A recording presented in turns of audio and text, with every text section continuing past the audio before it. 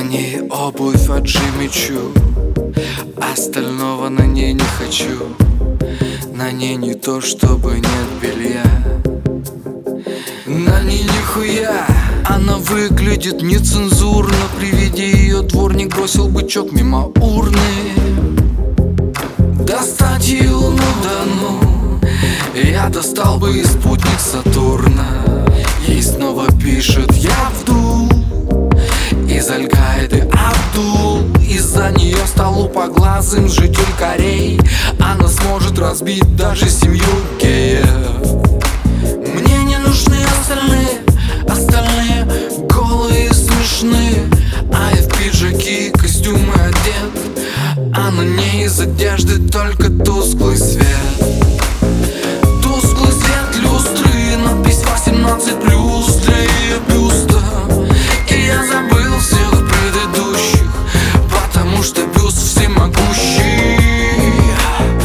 Тусклый свет люстры, надпись 18+ для ее бюста. И я забыл всех предыдущих, потому что бюст всемогущий. Пускай с тобой мы не знали друг друга с детства, я не носил твой портфель до подъезда.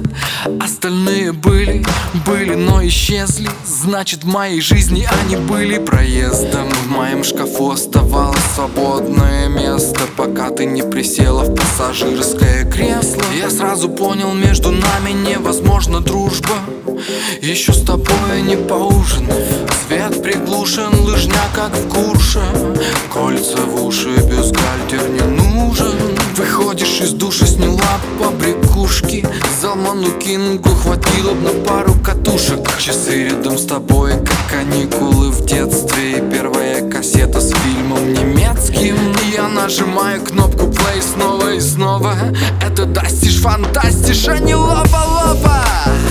Тусклый свет люстры, надпись 18+ для ее бюста.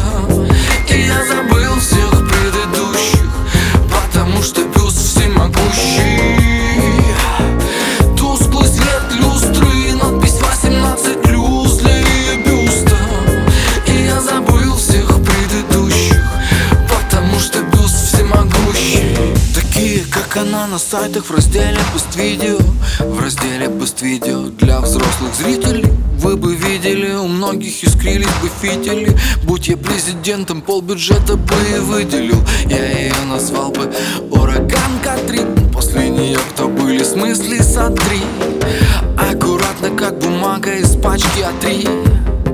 А я сегодня помятый, не брит. При ее виде Папа Римский изъяснился бы матом, мол, да простит меня Господь. Но она пиздата, и когда она раздета, то где-то в неимущих странах с неба падают медикаменты.